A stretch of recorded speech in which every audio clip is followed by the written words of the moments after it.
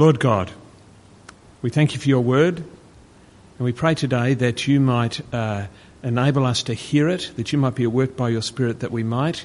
We pray that we would not be blind to you or your word or your will for us. Please enlighten us, we pray, in Jesus' name. Amen. Please sit down, and if you don't know me, my name's Andrew Reid, and I'm just visiting Malaysia for a couple of weeks, go home tomorrow night, and I've had a great time here. And I know some of you I've met since I've been here, and it's been very good being here.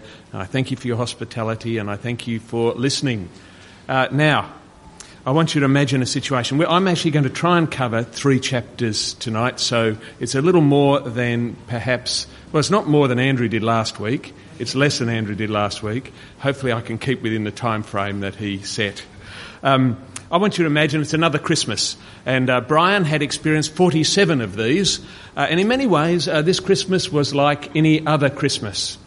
In many ways it was no different at all, and there were chores to do, there were gifts to buy, there were parents who needed to be driven here, there and everywhere. And this year though, everything seemed a little more tedious than it usually did.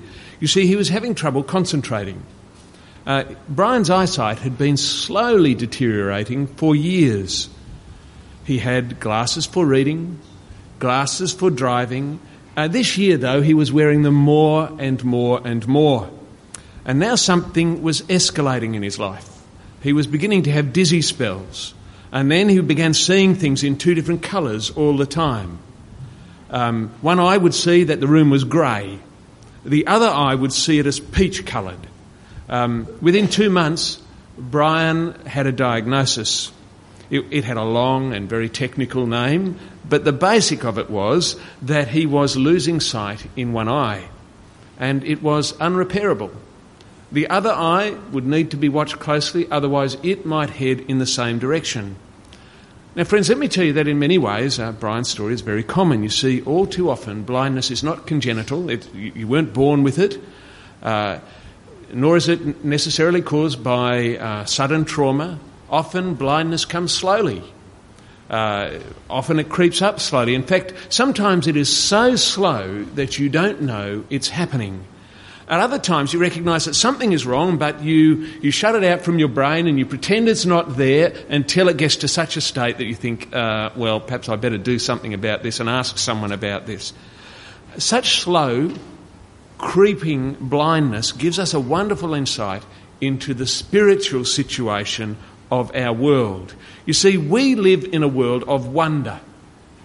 We live in a world filled with technology, a world overflowing with possibilities, a world where there's an absolute wealth of possible activities that could consume us, a world where work and relationships and recreation and addictions just abound, and we can choose which ones we want to do or not do. In this world, such things often crowd out our thought about God and spiritual matters, and we become, as it were, slowly blind to God. Or we willfully choose that we'll just shut out the reality of God because there's too many other things to be absorbed in. So in many ways, even in a country that, in one sense is divided in terms of who it believes in, God, which God it believes in and so on, even so I've noticed in Malaysia that God has largely disappeared from public conversation. I don't see God talked about often in the newspapers, as I've read the little bits that I have.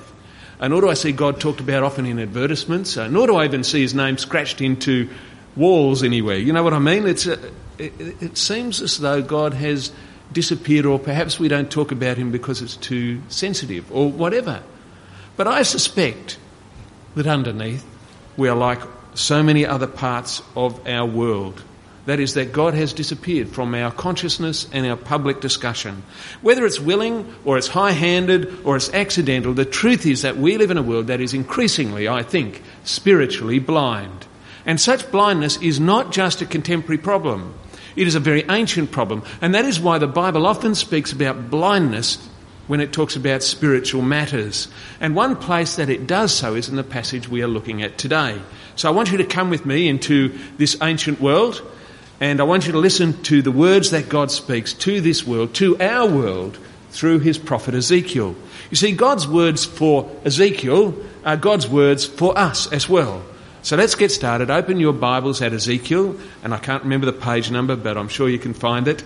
Now what I want to do is this. I cannot cover all of these chapters in depth, and I'm going to isolate 4 truths which I think are eternal truths that arise out of this passage. Rather than doing the in-depth analysis, I'm going to highlight some things for you. The truths that I think ancient Israel is told by God are truths that Israel appears to have become blind to, and I think they're truths that we have become blind to. So let's get started. The first truth, I think, saturates the whole of the book of Ezekiel. It particularly dominates the first 3 chapters. So open, just if you're in chapter 12, flip back to chapter 1 and have a look. Let's refresh our minds about what we saw in chapters 1 to 3. First, chapter 1 records Ezekiel's vision of God. There is a stormy wind, you might remember. And in verse 4 we read that this window from the north is accompanied by a great cloud of brightness around it and fire flashing forth continually. And the image is of God himself arriving in splendour. The vehicle that bears him is almost like a chariot, but it's grand. It's described in terms of wheels within wheels, drawn by awesome figures, carried by amazing creatures. It looks like this huge chariot, and apparently without effort, the wheels and the creatures somehow move together, bearing the throne of God. Then in verses 26 and 27, Ezekiel sees the form of God in what looks like a human form. He recognises that he is beholding the glory of the Lord. And he does the only thing appropriate in verse 28. He falls on his face before the God of all the earth, a God who's real, a God who's holy, a God who's mobile and unrestrained, and a God who oversees all the world and his people wherever they are. Hence he needs a chariot to move around, as it were, right? Because he can be everywhere and anywhere. In chapters 2 and 3, we're told that this God knows his people. He knows their situation. He's aware of their sin, and he's commissioning Ezekiel in order to confront his people with it. Friends, these chapters introduce us to a truth that we contemporary people have thought we can do without. And that truth is this, that there is a God who oversees all of the world and that he matters. There is a God and he matters. That's why God has this constant refrain throughout the book. It is one which we hear often in the chapters that we'll look at tonight, and it is this: then they shall know that I am the Lord. God's will is that all the world know who he is and take cognizance of it. The point is clear. Behind our world there stands an eternal being who is God. He's not absent. It's just that we refuse to see him, refuse to listen to him. But friends, don't be fooled. The one true reality behind this world is that there is a God and that this God matters. So let's move on now to truth number 2, and this comes from chapter 12. So flip in your Bibles to chapter 12. And the second truth comes from especially verses 1 to 20. Let's quickly survey the content and keep your eyes on the Bible as we do it. In chapter 11, Ezekiel sees God and his chariot again. In chapter 12, verse 1, he gives his word again. Ezekiel tells us the word of the Lord came to me.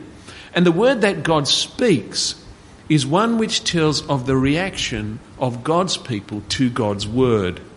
Look at verse 2. God speaks to Ezekiel of Israel, and he says, Son of man, you dwell in the midst of a rebellious house who have eyes to see but see not, ears to hear but hear not, for they are a rebellious house. You see, these people are active rebels against God. They reject God's word, and so in verse 3, God tells Ezekiel to do some signs for them. I love Ezekiel. He's sort of way out there as a prophet. He's sort of the Pentecostal of the Old Testament, you know. He does weird things at times, like lying on his side looking at bricks for X number of days and then lying on the other side looking at bricks for Y number of days, and all these sorts of things. He's just an entrancing prophet, and what he does is sort of ancient street theatre. I think it's because if you're so blind, then perhaps you need some creative ways to help you, understand what is going on. Anyway, it's an innovative portrayal that will prompt questions and cut through blindness. The first sign's described in verses 3 to 6. Ezekiel is to prepare baggage. and to act like one going into exile. That is, he's to pack his bags and then look as though he's about to shift house, leave house. And the way he does it is he goes through, digs a hole in the wall and goes out through the wall. I was once listening to a young Kenyan man on the radio who lived in a village during race conflicts in Kenya. And he described how the men of opposing tribes used to scour the village for young men. And they would knock on the doors, and if they found young men, they would beat them, often to the point of death. So on this day, they knocked on his door. He lived in a mud hut, which is very fortunate because he went to the back, dug a hole in the wall and ducked out. That's exactly what is being said here. You see, your foreigners will come against you and wage war against your city, and you'll want to duck out the back door. Now, unfortunately, you'll be caught. What Ezekiel does is a graphic display of exile. He digs a hole, scrambles through it with his pack in the dark, and demonstrates the coming judgment of the exile on Israel. He offers no word to its meaning, but the watchers of this little drama would have gone to bed wondering, I wonder what he's doing. I wonder what this is all about. And then verses 8 to 16, God gives an explanation. Have a look at it. Verses 11 and 12, I'll read in particular. He's to say to the people of Israel, I am a sign for you. As I have done, so it will be done to them. They shall go into exile, into captivity, and the prince who's among them shall lift his baggage on his shoulder at dusk and shall go out. They shall dig through the wall and bring him out through it, and he shall cover his face that he might not see the land with his eyes. Can you hear what's being said? Judgment is coming. God is clear. Then in verse 17, the Lord tells Ezekiel to engage in another sign act. And look at what he says. Son of man, eat your bread with quaking and drink with trembling and with anxiety. He's to sit in front of people eating bread and drinking water. And as he does so, he's to visibly shake and tremble because he's so scared as he eats. Dramatically, he's to convey judgment's coming. And as verse 19 says, the time will come when they too, the people, will eat like Ezekiel. Eat their bread with anxiety and drink their water in dismay. The land, you see, will be stripped of all that it contains. And all because of sin and violence by the people of God who live in God's land. Because they have acted against God and against each other, God will strip the land. Friends, this truth that arises out of this passage arises out of many others in Ezekiel. And it is this. There is a right way and a wrong way to live before God. And Israel has been living the wrong way. In the light of a God who matters, there is a conduct that matters as well. Rebellion against God and his word is wrong. Violence against people is wrong. Why? Because God created humans for right relationship with him and with each other. And he called this nation of all nations on earth to be an example of this. And they have refused. They have rebelled against God by refusing to hear his word and to do his will. And they have filled their cities with violence against each other. So there are the first two truths. There is a God, he matters. And before this God, there is a right conduct and a wrong conduct. Now, third truth arises out of Ezekiel 12 and through to 21 to 13:23. Let's have a quick look at the content. These verses fall into three sections, as I said. However, they share a common thread. The main thread is the prophetic word. That is the word of God, the word from God. First thing I want you to notice is, let's have a look at the detail of 21 to 28. Okay, chapter 12, 21 to 28. We're told that in Ezekiel's day, the people had a saying. Verse 22 describes it. Look at it.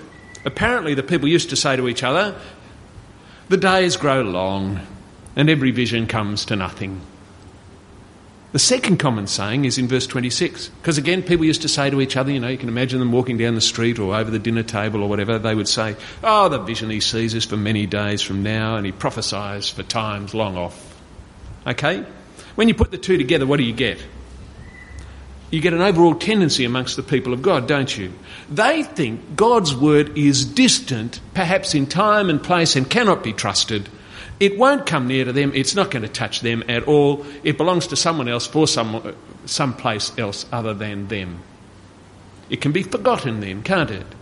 as something for someone else in the future or someone in another location. Underneath all of this, God's people are saying God himself cannot be trusted. Because if you can't trust God's word, you cannot trust God, can you? On the other hand, they're saying that God's word is not for them and for their time. In other words, it can just be neglected, pushed aside as irrelevant. Both amount to a tendency to push God's word away, which is to push God away. God's word tells us about God. God's word conveys God to us.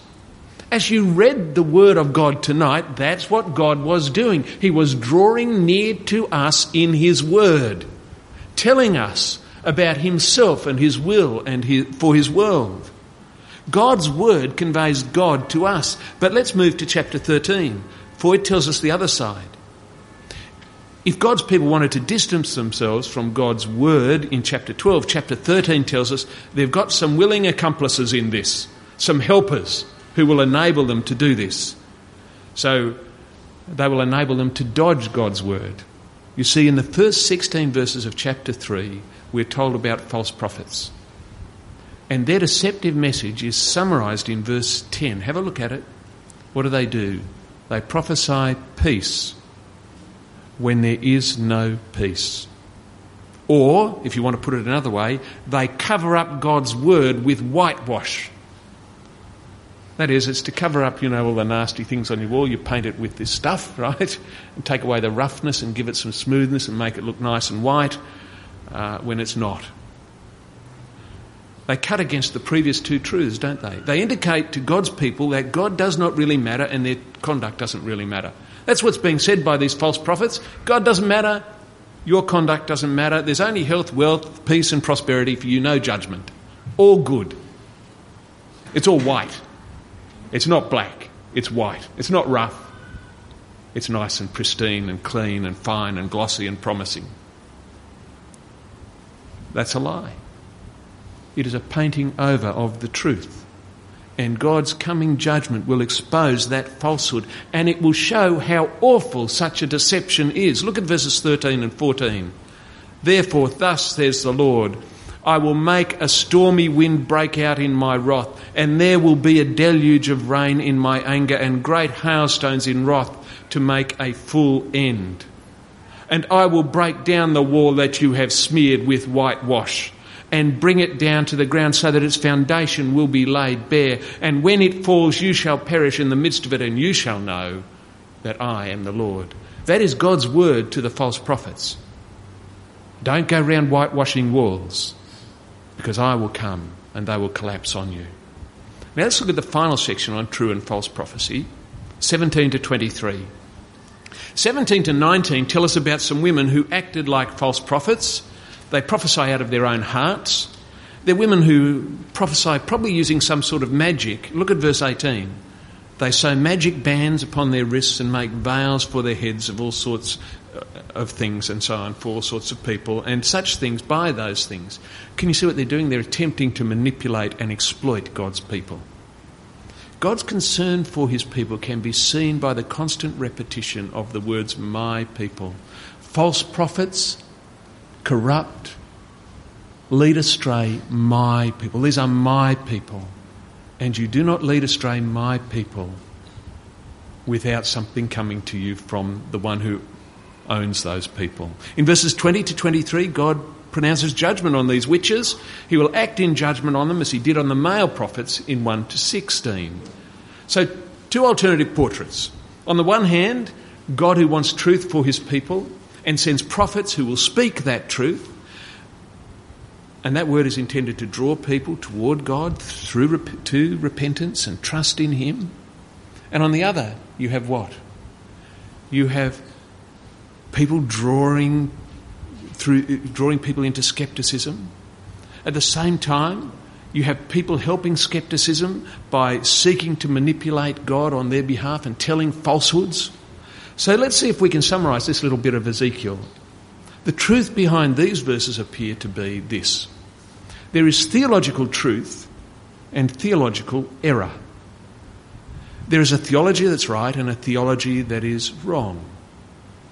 And the theology that is wrong has distinct characteristics. It whitewashes truth, or it attempts to manipulate and tame God. It seeks to aid people in distancing themselves from the discomfort of God's word coming to them. Friends, let me tell you, there's no shortage of people in our world offering the same things that were offered in Ezekiel's world. None at all. In the week or two I've been here, I've heard of a number.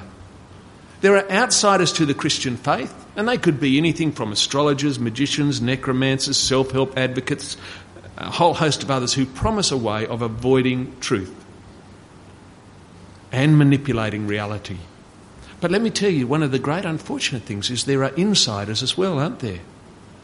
That is, there are a host of false prophets among the churches of God here in Malaysia and Australia and Singapore and everywhere else, who promise peace when there is no peace, who offer prosperity without cost, or discipleship without a cross, or a social gospel without evangelism, or relationship with God without a need for obeying God, or a God who doesn't care about sin. Friends, our world is full of false theology, just as Ezekiel's world was. Beware of it. Wherever God's truth is, there will be forces of darkness trying to squash it or diminish it or falsify it. Some will be obvious, but some will not be obvious. You see, some will be like their agent, the devil, who disguises himself as an angel of light. And you see it all the time. It looks so true, but when you just push at it a little bit, it undermines the core of gospel truth. Very prevalent in our world today. So be on your guard. So there's the first three truths. Did you get them all? There is a God and he matters. Before such a God, there is a conduct which is right and a conduct which is wrong.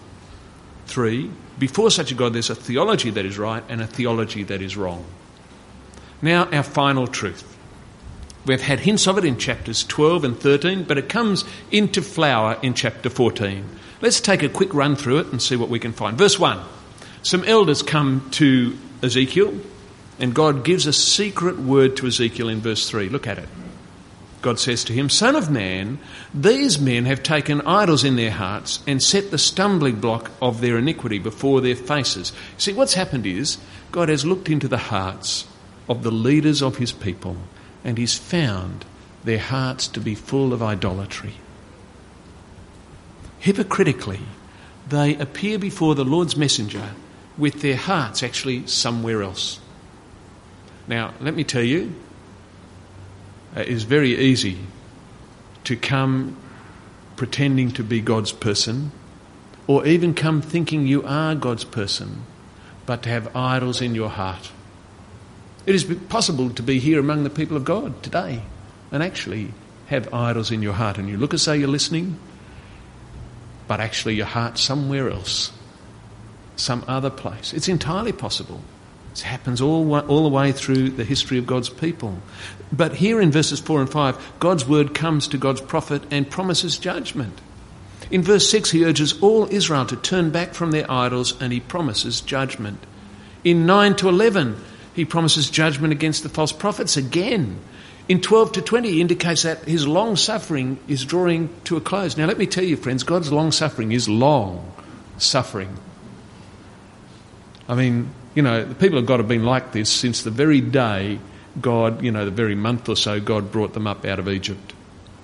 While he's giving them the 10 Commandments up the top of a mountain, they're down the bottom breaking at least the first 2 of them. And they've continued that way ever since. And that's a long time, let me tell you, from Exodus through to Ezekiel here is a long time. God has been very long suffering. Time and time again, he has heard righteous intercessors say, "Please don't do it." Moses did it. He came down from the mountain, he saw what they'd been doing, and he pleaded with God to relent from sending judgment, and God did. And lots of other prophets after him asked God to do the same. But what happens here is that he promises not even the most righteous intercessors will be able to save Israel this time. Look at verse 14.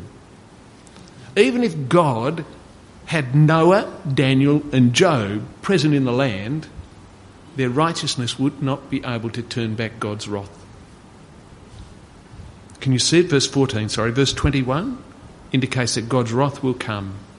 It'll come in the form of 4 deadly acts of judgment: sword, famine, wild animals, and pestilence.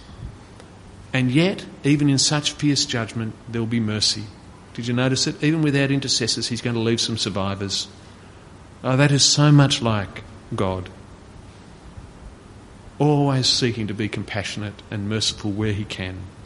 As verse 23 says, they will know that it was not without cause that he did what he did. The survivors will acknowledge God's justice in judgment. So there are our 4 truths now, friends. So that's the main thing about Ezekiel, and now we'll try and draw it all together. There is a God and he matters. There is such a God. Before such a God, there's right conduct and wrong conduct. Before such a God, there is a theology that's right and a theology that's wrong. And our 4th, there are consequences for neglecting or avoiding or resisting the first 3 truths. Okay, the consequences are just judgment. So, friends, the notion of judgment, I think, has a bad press in our world, but Ezekiel is clear. God is God. God matters. God is holy. God is concerned for his world. God is concerned for his people. Ask yourself, if God was a God of judgment, was not a God of judgment, what sort of God would he be? If he didn't act in judgment, what sort of God would God be? The answer is clear. He wouldn't be just, would he? Imagine you go to court, right, and someone has committed the most dastardly, worst sort of deed that you can imagine. And God says, the judge says, it's okay, don't worry about it. It's all right. You'd want to remove that judge from office, wouldn't you? Because judges should be just. And a just judge will punish sin, will punish wrongdoing. You see, for God not to be just would mean he doesn't care about his people and he doesn't care for truth. Friends, a God of justice is a God of judgment. And a God without judgment is not a God of justice. And a God who is without justice and without judgment is not worthy of your worship. If God is God, then God is just and God must punish sin. So there's our 4 truths. These truths are reflected in the very centre of biblical revelation. They're reflected in God's actions in Jesus. Let me show you.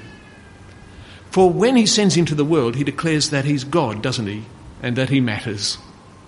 When Jesus does battle with the religious authorities of his day, he declares to them theology matters and truth matters, and you ought to be teaching God's people truth.